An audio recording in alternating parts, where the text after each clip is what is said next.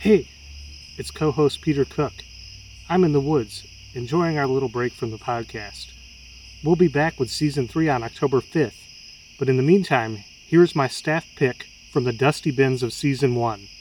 Episode 27 of I'd Buy That for $1, Bread on the Waters, featuring guest Steven, Plastic Crime Wave, Krakow. Enjoy.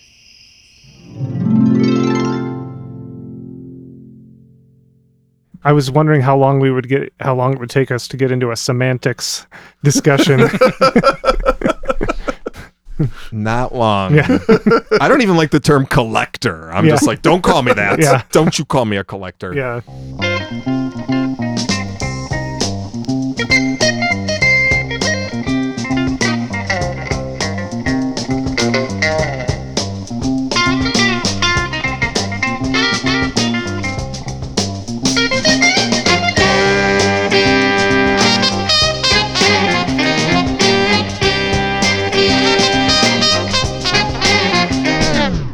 Welcome to I'd Buy That for $1, a podcast about inexpensive, common, and underappreciated records that are waiting to be rediscovered. I'm your host, Sean Hartman. I'm joined, as always, by my regular co-host, sleepwalking tea descriptivist, Jeremy Ruggles. I will have the green tea. It What is was it good. like? It is tasty. Tasty. Thank you. Tasty. And, of course, construction site sign designer, Peter Cook. That's an art that is still waiting to be appreciated, much like the records we feature on this show. Tying it all together. I think I'm feeling high just being in this place. What is this place, and who else is here? This is called The Void. And that voice from the void is our special guest today, who just so happens to be president of the Green Jello fan club, Mr. Steve Krakow. I used to be the president of the Ugly Kid Joe fan club, but they kicked me out, so I figured Green Jello seems... Are there any Green Jelly seems scandalous stories from getting kicked out of that? What did you do? What did you do? I insisted that Harry Chapin's version of Cats in the Cradle was better. And what did Whitfield Crane say to that? They sent me out of town on a rail. I don't know why I know the singer of Ugly Kid Joe's name. Oh my God. This is how you got this job, basically. Exactly. Right? Yes. That and his wealth of Tupac knowledge. True that. Steve, would you like to tell us a little bit more about yourself? Besides being a big Three Little Pigs fan, right? Was that Green Jello? That was. Okay. Or was it Green Jelly? It was Green Jello, but they got in legal trouble, so they had to change it to a Y with a accent over it. I had explained it once to my girlfriend. She had no clue about any of this. I'm like, oh, you're going to find out right now. I once had to sit through a whole VHS of Green Jello videos. So, Wow. yeah, I've been there. Anyways, what was the question again? So, but aside from that occupation, which we introduced you with, what else do you do? Steve Well, it's funny you Krakow? made up a occupation because I haven't had a day job in quite some time. So I never know what to tell people my job is. I play music and I am mostly an illustrator, usually under the moniker of Plastic Crime Wave. I was going to ask if we said your nom de plume. Yes, most of my artistic-y things go under that. I don't know. I've done a long-running sort of comic information strip in the Chicago Reader for like 15 years called Secret History of Chicago Music. So I'm a bit of a Chicago music historian, and I guess, for lack of a less pretentious word, in a music historian as well. I do a bit of music writing here and there. What is the publication that you put out periodically? The periodical you put out periodically? Oh, yes. I do a magazine for the last 20-something years called Galactic Zoo Dossier. That is a sort of hand-drawn, started as a fanzine, still kind of is, but Drag City has published it since 2001 and comes with all these trading cards and junk. And I interview weird old musicians and write up weird old comics I like. And yeah, been doing that. Galactic Zoo Dossier. It's named after an Arthur Brown album? Yes. It used to be a pretty obscure record, and now people know about records now. Yeah. So now there's slight confusion, but I got to interview Arthur Brown. I handed him a copy of it, and I was like, I hope it's cool that I use this. Like back in like 1996, I think is when I started it. And he was like, oh, yes, that's fine. You know, he could care less. So I was like, shoo, that's a big load off, you know, because you Google it and sometimes my stuff comes up before the album and I'm like, ooh, you know, but they reissued it a couple years ago too with the poster. Oh, really? Yes. Nice. Well, what are you issuing to us here on the pod today? Well, yes, who cares what I do? Let's move on to an important record. No, that was harsh against myself. I know. We're self-depreciating in the Midwest. Everyone knows that, right? That's true. That is our style. It's a way Isn't of life. it? Yeah. Isn't it? Right? So we need beautiful, soft, orchestrated pop records to lift us out of our Midwest landlocked quagmire. And it's February, the worst month. Yeah, I mean, it's the sun's out at least, right? We're grateful. True. It was February when we recorded this. Oh, now I got to get rid of all this. No, I'll keep it. Edit. It's February 29th that we're recording this. Yes, leap year. So yes, that'll bring us to Bread on the Waters, and it's a very West Coasty looking record with the sea and sunset and all that, and it looks like it's warm wherever they are. Yes, 70s often categorized as soft rock band Bread on the Waters, but they were so much more than just soft rock. Well, would you like to play a cut to get us primed for all this? So, yeah. Let's see. Do we launch into the rocker that's going to surprise everyone, or do we ease people in a little bit? Well, that's up to you. You're the captain of this. Let's just do the this first trip. cut off the record. All right. Perfect. What's the name of It's that got track? it's got a little bit of everything. It's a pretty diverse record from what It I- really actually it is. There is indeed things you would call soft rock or whatever, but why do you keep me waiting?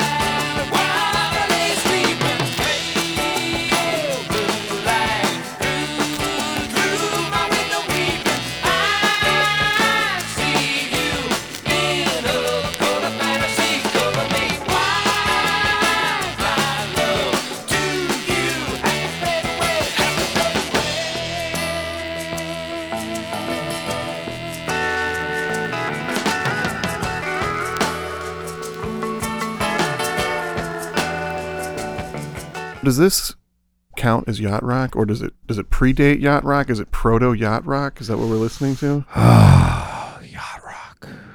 The YR term.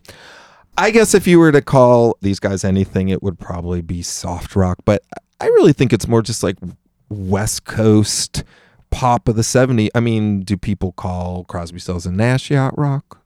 I have not heard them. See, they get classified as such. yeah, they get a pass. It's folky, hippie, Topanga Canyon rock, you know, which is what I kind of think Bread is, more or less, in their diverse thing. But sometimes I think the yacht rock term is sort of used to put down some good bands in that it like sort of trivializes, you know, like people say Hall & Oates, yacht rock, ha ha ha, and it's like, no, Hall & Oates are good. Yeah, you know, it's definitely. not something to just It's like snicker about. Blue-Eyed Soul. It's great, Blue-Eyed Soul. Daryl Yeah. Hall's probably one of the best Blue-Eyed Soul singers who ever lived. Mhm. And I know you grew up and just heard the 80s version of it, you know, but like, it's actually good music, you know, and Daryl Hall was a cool dude. So don't lump it in with Loggins and Messina so much, or like some of the, I mean, I guess would that typify as Loverboy yacht rock? I mean, I guess as anything. I guess what, they're on a yacht and they're like sniffing some coke, wearing a white suit or something, right? Is that what it? That's what it comes from, right? Yeah. But it somehow just become this firm genre, and I'll hear even the MeTV, the local radio station, does a yacht rock Saturday night, and I'm like,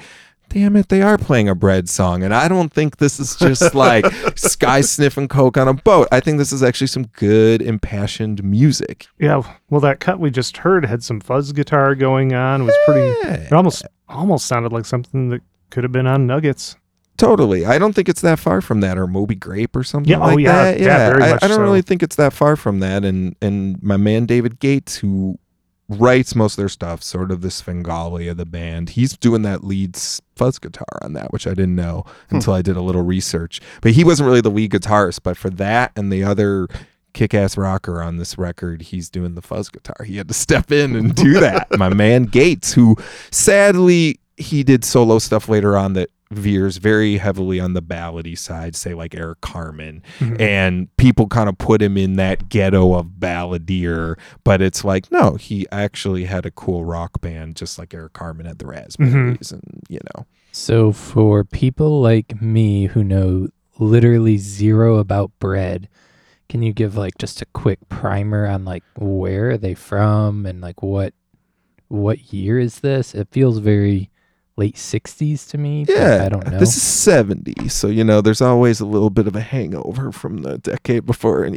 70 through 72, really. I guess David Gates is originally from Tulsa, but he was a big player, West Coast guy. I guess he had an early band called the Accents with Leon Russell. Oh, really? Yeah, like young Leon, when he was using his other real name, I guess. And I think he wrote a big smash hit when he was really young called Popsicles and Mermaids. That was kind of like an instrumental type or like girl group hit. So he was kind of like a young wonderkind. I mean, I kind of would put him in almost with like a Brian Wilson kind of guy, because he was doing stuff with Brian, with Phil Spector and stuff when he was really young, and he wrote stuff for the Monkees. He was kind of like doing a lot of stuff early on, and then I think he had kind of this very clear, very melodic vision. And I mean, I guess some people say Bread is just like him and some guys or whatever, but another guy in the band was in this Sunshine Pop band, the Pleasure Fair, that he produced. I think people kind of saw them as sort of like maybe this sellout thing of the early 70s. Again, CSN gets a pass, Bread doesn't, but just guys wearing denim, singing these kind of like laid back songs, and their hits veer a bit on the worst, I would say, saccharine of Yeah, it, that's the word. Yes. Okay, baby, I'ma want you. There's the first big hit on this record is Make It With You. Yeah. Which you did recognize. Yeah. And I think it's a nice song, actually, but it got a lot of rotation, and the moms probably cried to it and such, I got a little misty. I won't lie. It's a misty one. Yeah. But Bread didn't last all that long. They just lasted to the early 70s and had a couple reunions, and there was some lineup shakes and shakeups too. But, they were a commercial, radio-friendly, veering on the soft California breezy side of pop. I'm sure that you'll probably talk more about some of the stuff in David Gates' resume as we go, because there's some very interesting stuff in there that people would probably not expect. How long was Bread around, though, as a band? I think they only made it until like 76, 73, and then they reformed a couple times. Okay. Yeah, because he went solo in 73. Yeah, they played their last show at Salt Palace in Salt Lake City, Utah, May 1973. But then I think, there were a couple reunions here and there, but he had a pretty successful, 76, they did another record, Okay. Actually. They came back. And I kind of think in a perfect world, he would even be at least as beloved as like a Terry Melcher kind of guy or something like that, as a sort of Svengali of melodic pop, or what's his, Kurt Becher, or like one of those. Oh, yeah, from the Millennium. Yeah. Mhm. Yeah, I think because of how popular a select certain style of songs his were, he gets lumped in a totally different category. Definitely. Well, is there another track we should sample? All right, we'll do a softer Gates. Actually, I think this song's sort of like, I'd call it rural acid folk, but I don't know if everyone would agree with me. I've definitely heard records that sound like this go for like a lot of money. Right, But let's do side 2 first track. I Want You With Me. And this is one I always would put on mixtapes for people, and they'd always be like, damn, it's pretty cool, actually.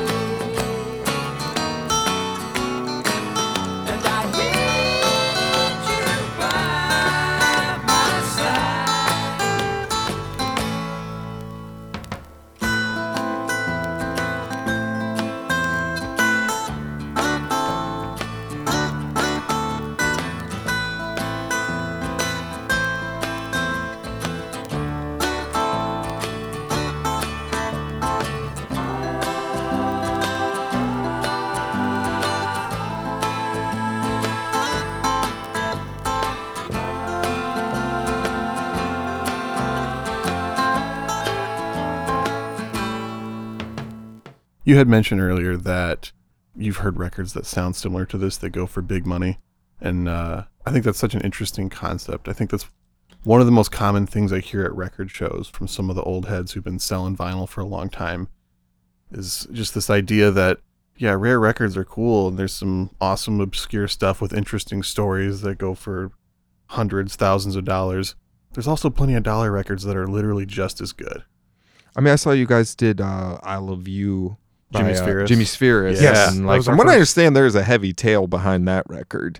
I think it can be just as interesting for sure. And I don't think value equals, I mean, it's all based on rarity. I mean, I've heard records that go for, it's like, oh, it's the rarest Vertigo record is like this band Ben that's like jazz fusion. And when I heard it, I was just like, this is the one that's worth like thousands of dollars. I mean, it's not totally my thing, and I was like, it's okay for what it is, but it's just rare. Yeah, Definitely. Yeah. Obviously, it's quality of the music is a very subjective thing, and I guess rarity is to an extent, but it can be quantified a little bit more, so that's why that happens. But then there's ones that are pretty common, but just command more value than others due to, artist recognition, name, and for whatever reason, David Gates, despite some of the people he worked with and some of the things he did, he just hasn't quite gotten there yet. It's not there. I couldn't find my copy of Van Morrison Moondance the other day, and I'm like, oh, I guess I lost it somehow. And I'm like, I guess I'll just go get a new one for like $5. And guess what? It's $25 now, definitely. And I was like, dang. So Van, he's up there, and he should be. He should be. He's one of the greats, but Gates ain't there. Well, I mean, also, is there more copies of this record out there than Moondance? I don't think so. No, There's probably not. just as many. They both had mega hits. Actually, Moondance probably has more mega hits on it. Yeah, it has Caravan and Crazy Love and the title track, and I don't know if In It Stone Me was one, but that's a lot of songs that people know right there. Yeah, and I feel like I used to pass it up at the thrift store like every crazy, It would just be like a Moondance. Same with Fleetwood Mac Rumors. It would be copy after copy of it at the thrift store, and that's a $20-$25 record now, right? Yeah. Yeah. And like within just the last few years. Yeah. It's gotten to that point. Yeah, I remember buying Tusk for 50 cents $1. Yeah, nobody wanted that one. I still wasn't sure anyone did. That's No, enough I like Fleetwood Mac, guys. What happened to Okay. David Gates? What happened to him? Why All isn't he right. famous? So I did have one question about this album. Was Bread a solidified band where they were the ones recording all the stuff on the record, or was the studio musicians working with David Gates? They were a real group as far as I know. I mean, it's funny you say that because I know one member was replaced with a member of the Wrecking Crew later on. Well, I was gonna Larry say, like, Knechtel. Yeah. He was buds with Brian Wilson and Leon Russell. Like, he had to be traveling in that Wrecking Crew circle, and most of that Yeah. West Coast stuff of that time period, and the sound was like all Wrecking Crew. Well, I did notice too that he doesn't write every song on the record too. James Griffin, the lead singer guy, is writing quite a few. So we shouldn't even say just Gates here, you know. But I got a little thing for Gates, and I think he deserves more props. And I even like his soppy soft rock solo stuff. I feel like I'm on a crusade. But yeah, you know, actually this first record, he's co-writing a lot with people, and then I mean, he is writing the best tunes on the record. I will say that. Did he But- produce this album? Did you say Yes. he did Yeah. produce it? Because he had been doing production work for years before this, right? Yes. Yes. I really liked on that last track we heard when that acoustic lead came in about halfway through. It was very upfront, like kind of almost unexpectedly for an acoustic lead. And if anyone else, I think Sean kind of glanced at me. when Yeah, that there came was in. a few points where you think you know where the song's going, and there'll just be this little element that jumps in for a second. It's a little bit louder in the mix to kind of make it interesting and take a few slight turns. I liked it. Yeah, it's a kind of a dreamy, rural, slightly countrified thing, which I feel Yeah. like people are a little more open to now. But I threw out Relatively Clean Rivers. It's not that far from that very rare record, or I mean, it's really not that far from like American Beauty era Grateful Dead or something like that too. Mhm. You know, like that, which is a little more deified perhaps than Bread. Actually, most Dead fans would be horrified if you compared them to Bread. I think because they're seen as a very commercial, not hippie band. You know. I saw a recent Hard Times article that was something along the lines of Grateful Dead fans shocked to learn there are other bands in existence. That was like me and the Doors in junior high. I was like, Doors, bootleg, Doors. And then I was like, maybe I should check out some of the other bands like from their scene. And I was like, Love. Oh, Moby Gray. Oh, you know, just West Coast stuff. And I was like, oh, okay, there's more out there. There's a lot of good stuff. I think Arthur Lee is responsible for the Doors getting signed to Elektra. Yeah, he regretted it later too. Really? Because he thought they were gonna jump to another label, and he was like, "Here, I'm gonna like make it easier for you, and here's a new rock band for you," so he could be off the hook.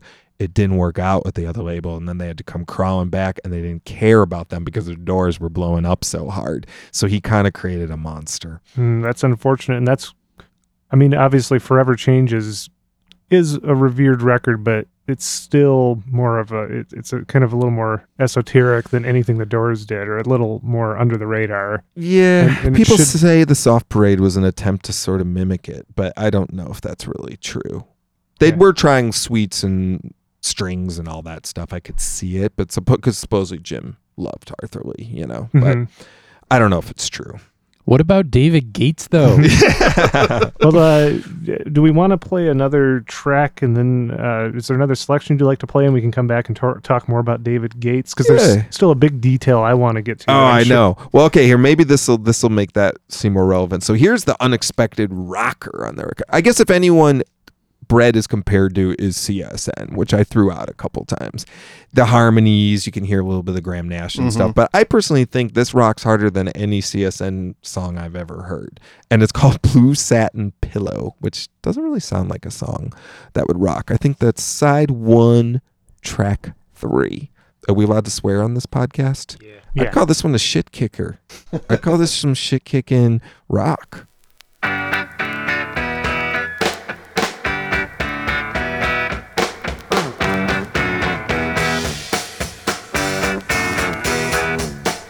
I'd like to take you home, girl, and make you mine.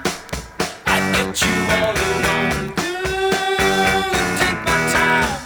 Think how you feel in your heart when you climb to the top of a big lonely coast.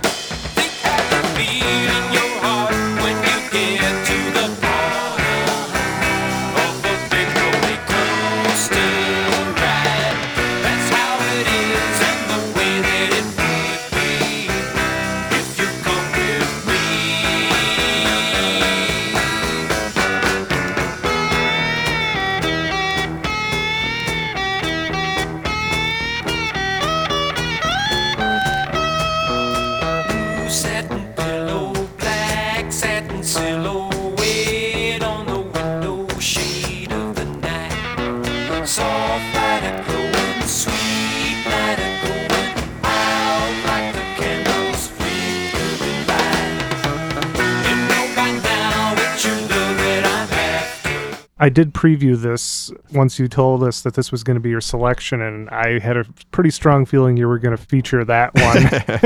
And that one is just above and beyond. I feel like it's just going into territory I never would have expected to hear on a Bread album. I didn't expect it either when I bought it. I remember I was like, damn, he's like Wicked Fuzz, and that's Gates doing those fuzz leads again on that one. And that one to me really has kind of like a Moby Grape feel or something like that, or it sounds like a couple years earlier or something. Yeah, almost, like 67, 68. This might have been recorded earlier. I'm not sure, you know.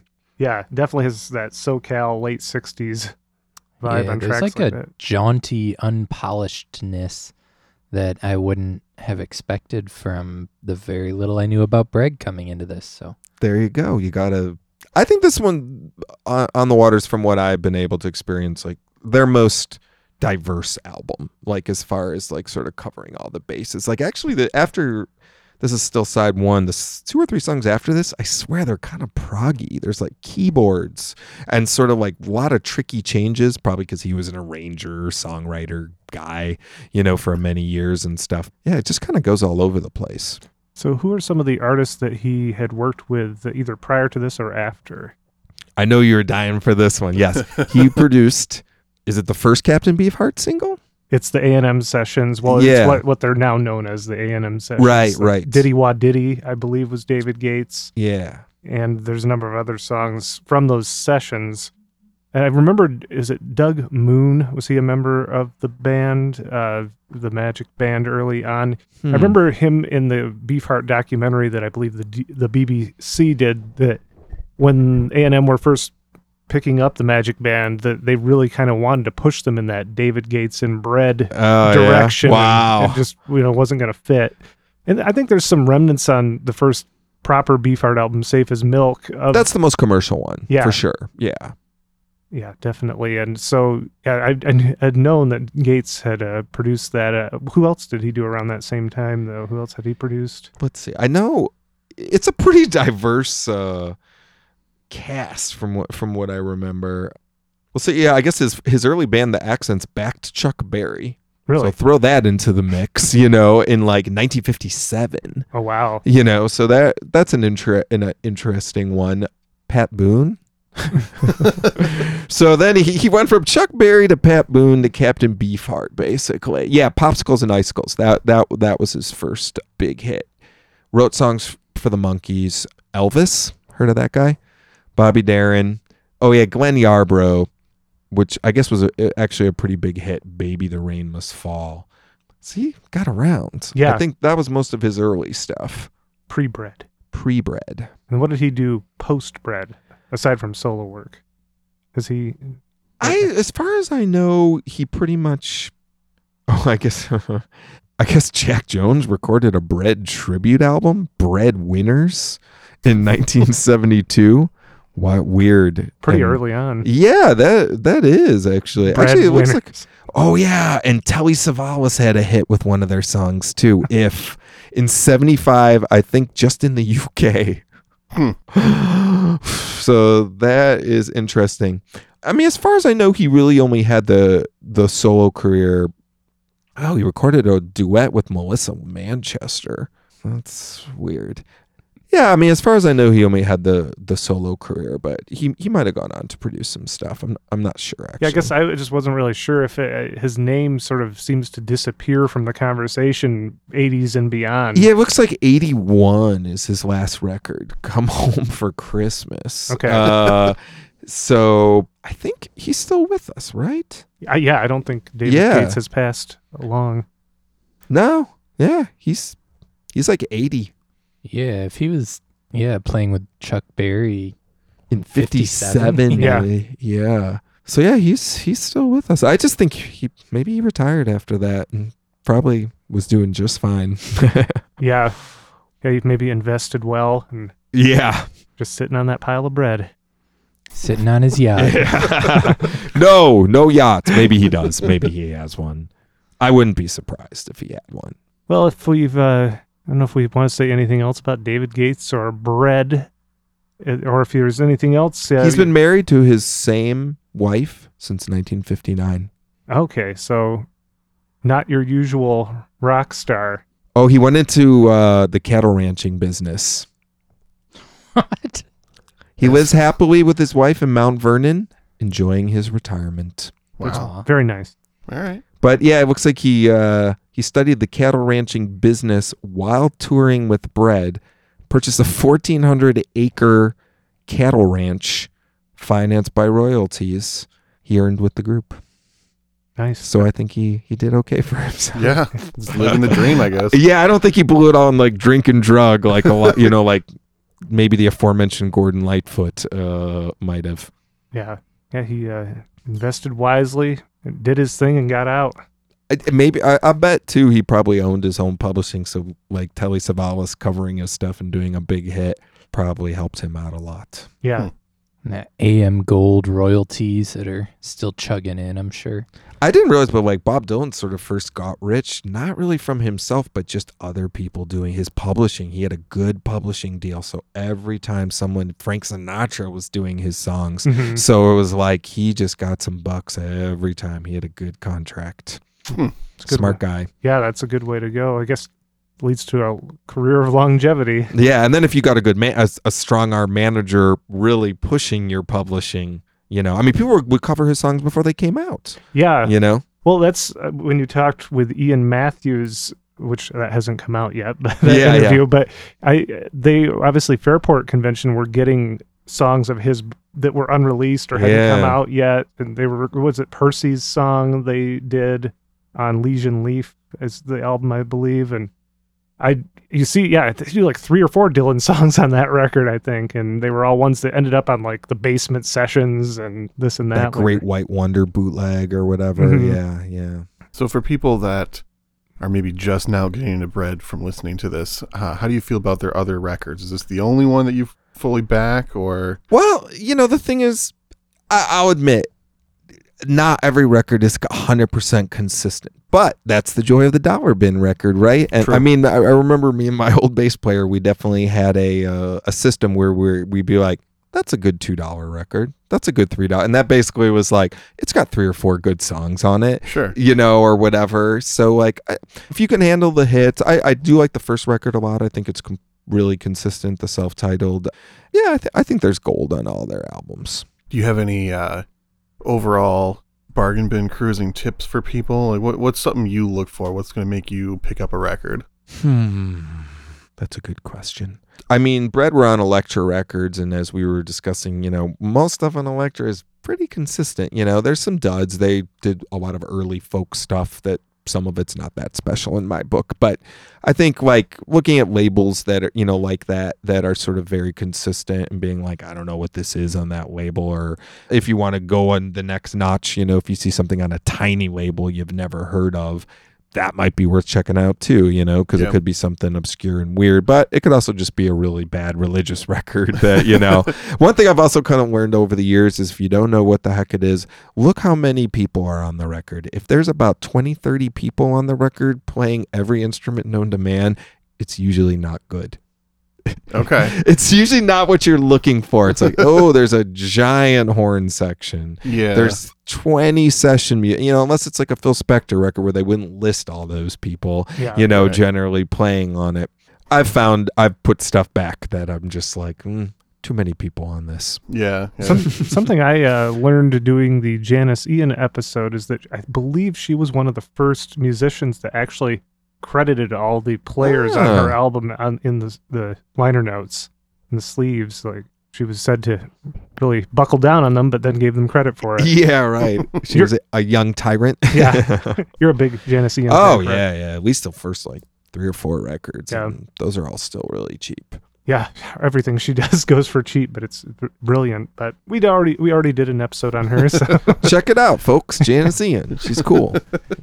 Are there any instruments, if you see credit on a record, that are going to pique your interest? If you see like there's an ARP or a Moog or something crazy, Sure. it could be some disco or something too, but and it could be used very tastefully. But if you see something weird, sitar, something like that, Mhm. maybe you might, if you're looking for like weirder / psychedelic stuff or something, which I'm not always. and we want to put this out there to our listeners now, a discussion we had before we hit record. If you know what the spherical synthesizer that I from the Boredoms played is called. Please message us at idbuythatpodcast@gmail.com.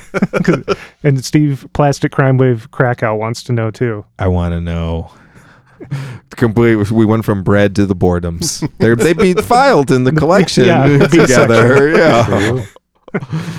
Was there any other stuff you did before I so rudely chopped you off earlier you wanted to mention? Oh God, no, you weren't rude. Oh geez, I don't know. I book some shows. I'm a jack of all trades, I guess. I don't.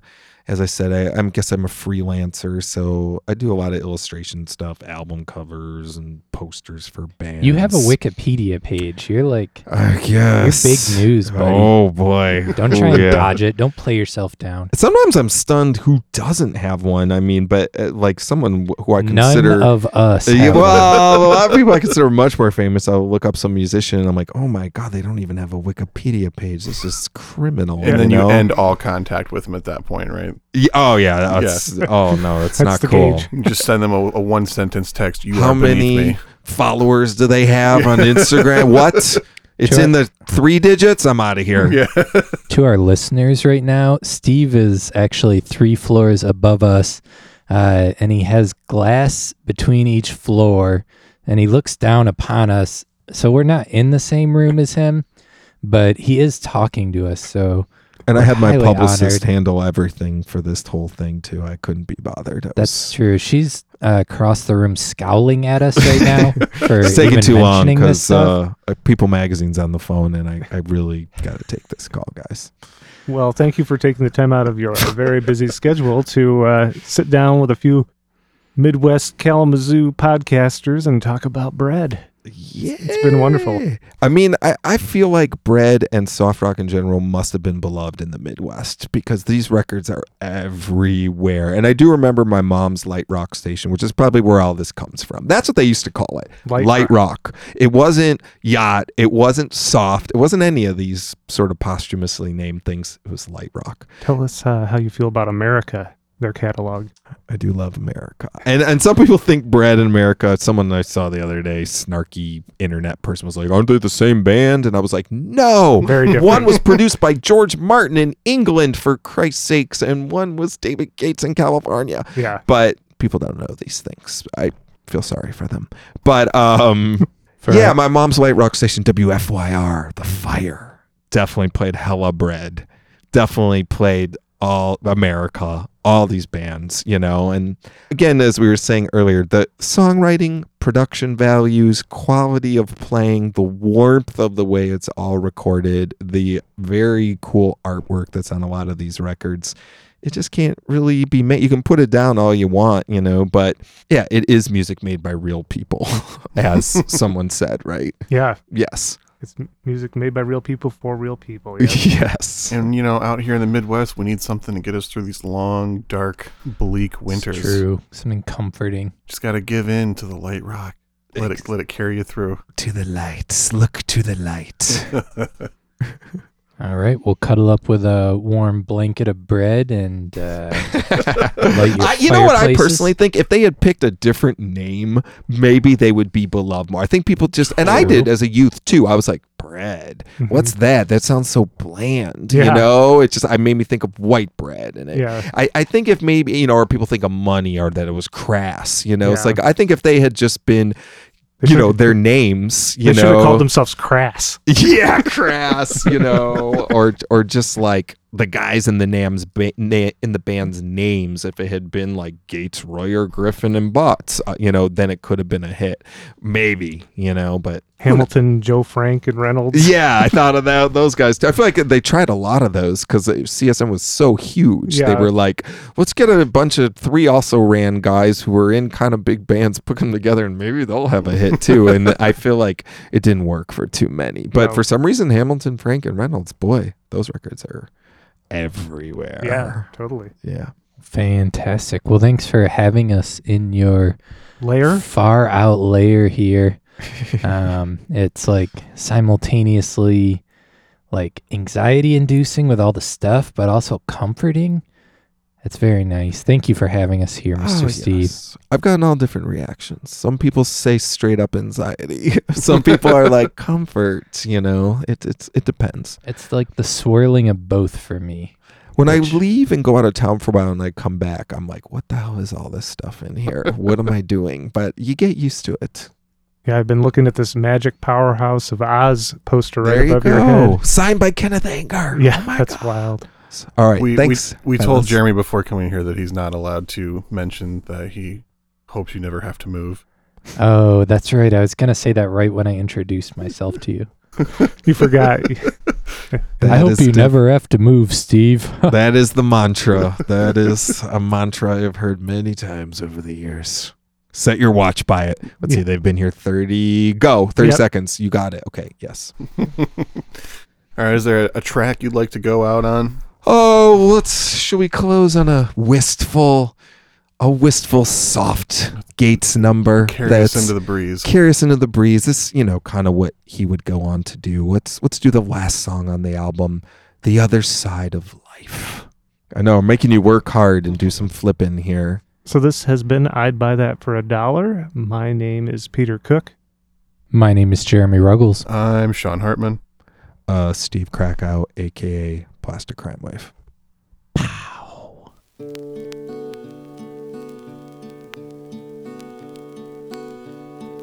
So as you go to find yourself, don't look too hard.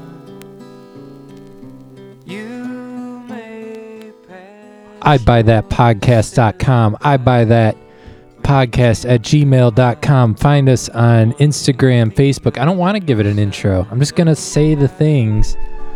Yeah. Like us, comment, Instagram, Facebook, No nonsense. Just right down to business. just Spotify, Straight, uncut dope. Apple Podcasts. Thanks. I'd buy that for $1. Yep. We love you. Make yourself last till the